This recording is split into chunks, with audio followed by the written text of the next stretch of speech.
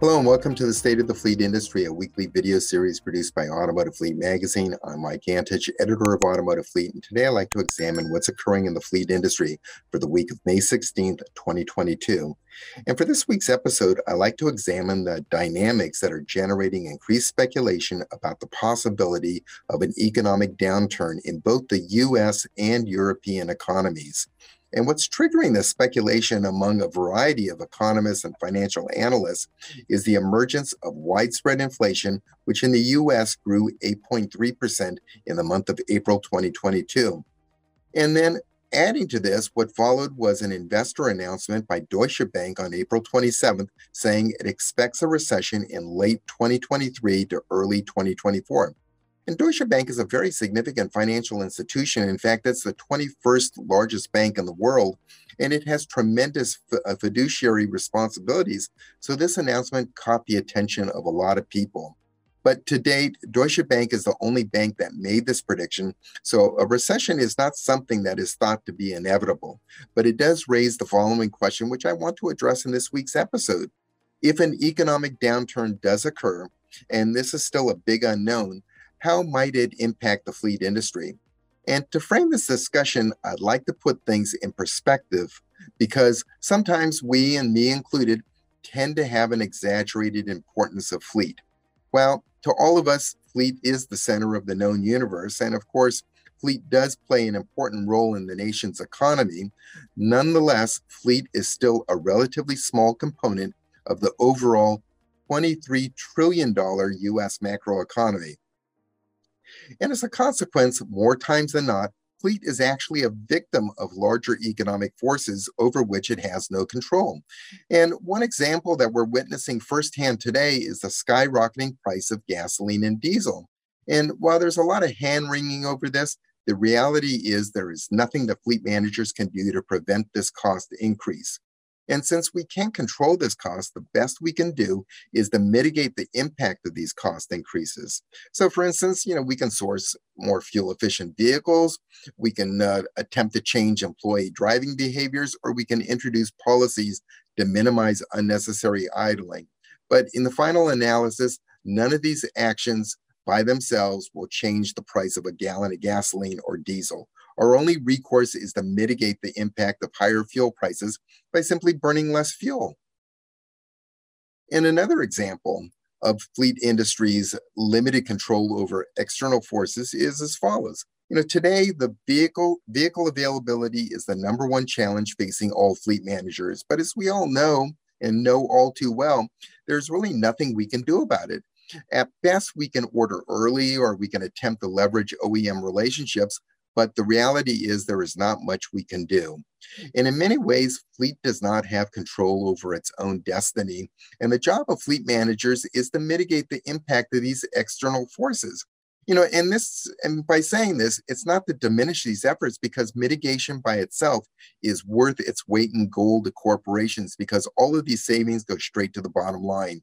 But we need to recognize our limitations. For instance, what can we do about the shortage of spare parts? Well, actually, nothing. What can we do about the decrease in OEM fleet incentives? Well, other than switching OEMs, not much. With this as background and context, the latest significant challenge facing fleet managers today is the reemergence of inflation in the economy, which is today at the highest rate in the past 40 years. And what is potentially significant about this is that none of us really have any experience in operating a fleet in a high inflation environment. And those who have, are long since retired. Today, we are witnessing the impact of higher inflation on the price of commodities, which are used to manufacture many fleet products, such as replacement tires, upfit accessories, catalytic converters, and so on. The price of aluminum, copper, rare earth minerals, to name a few, they're all trending upwards. And the proven way to control inflation is to dampen consumer demand. And the US Federal Reserve seeks to accomplish this by gradually increasing interest rates over specific intervals of time. And the key word here is gradually, because if it raises interest rates too fast, it can trigger an economic downturn. And there's good reason for this concern. If you look at economic history, almost all successful government programs to control inflation invariably have resulted in a recession. So all of them, almost all of them. The question is whether it'll be a mild recession or a severe recession, or to use their vernacular, whether it's going to be a soft landing or a hard landing. So, what is the track record of the U.S. Federal Reserve? Well, since 1961, the U.S. Federal Reserve has launched a series of interest rate increases to rein in inflation, and it's done so on 9 separate occasions. Well, 8 out of those 9 separate occasions, a recession has resulted. So it's not really a good track record. The only true soft landing following a significant rate hike occurred back in 1994, according to a report that I located from the investment banker Piper Sandler. So there is historical precedent to support the concern about a potential of a recession following a series of interest rate hikes. So this brings me to the title of this week's episode. What is the potential impact of a recession on the fleet market? Well, first of all, we all know the fleet market buys a consistent volume of vehicles year after year, regardless of whether the economy is good or bad.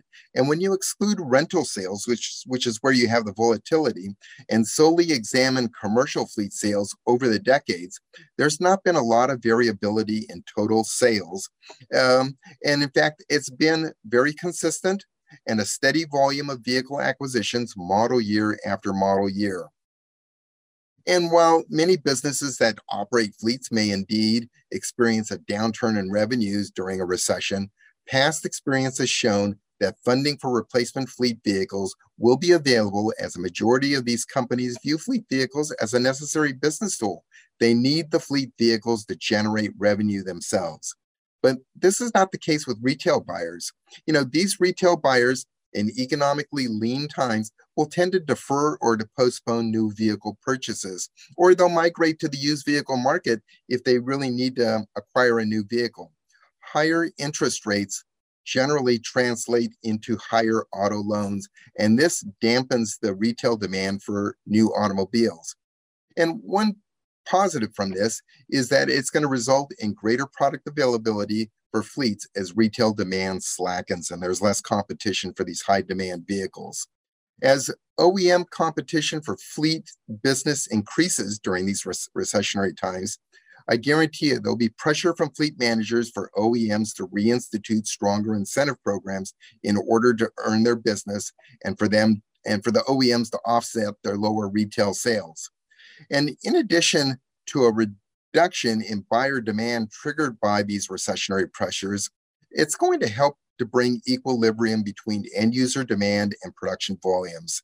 It's always been my contention that a recession is the fastest way to eliminate today's sourcing constraints, and it will serve in the end to function as a reset moving forward to have buyer demand and product availability in more equilibrium.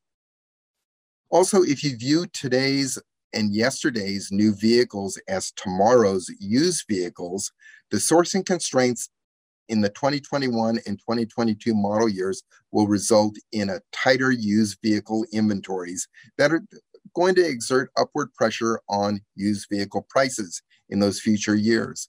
A recessionary environment tends to favor the used vehicle market because marginal new vehicle buyers tend to migrate back to the used vehicle market when times get lean. Our experience in past recessions, it supports this supposition. And, for example, we experienced strong used vehicle markets in the 2007-2009 recession, and likewise in the 2001 recession. Fleet has no control over whether or not there's going to be a downturn in the economy. Fleet exists in a diversified and complex U.S. macroeconomy where the financial pain of one economic segment might actually be to the financial benefit of another economic segment. And that's the case here. So with this as a final observation, I'd like to conclude my State of the Fleet Industry presentation for the week of May 16th, 2022.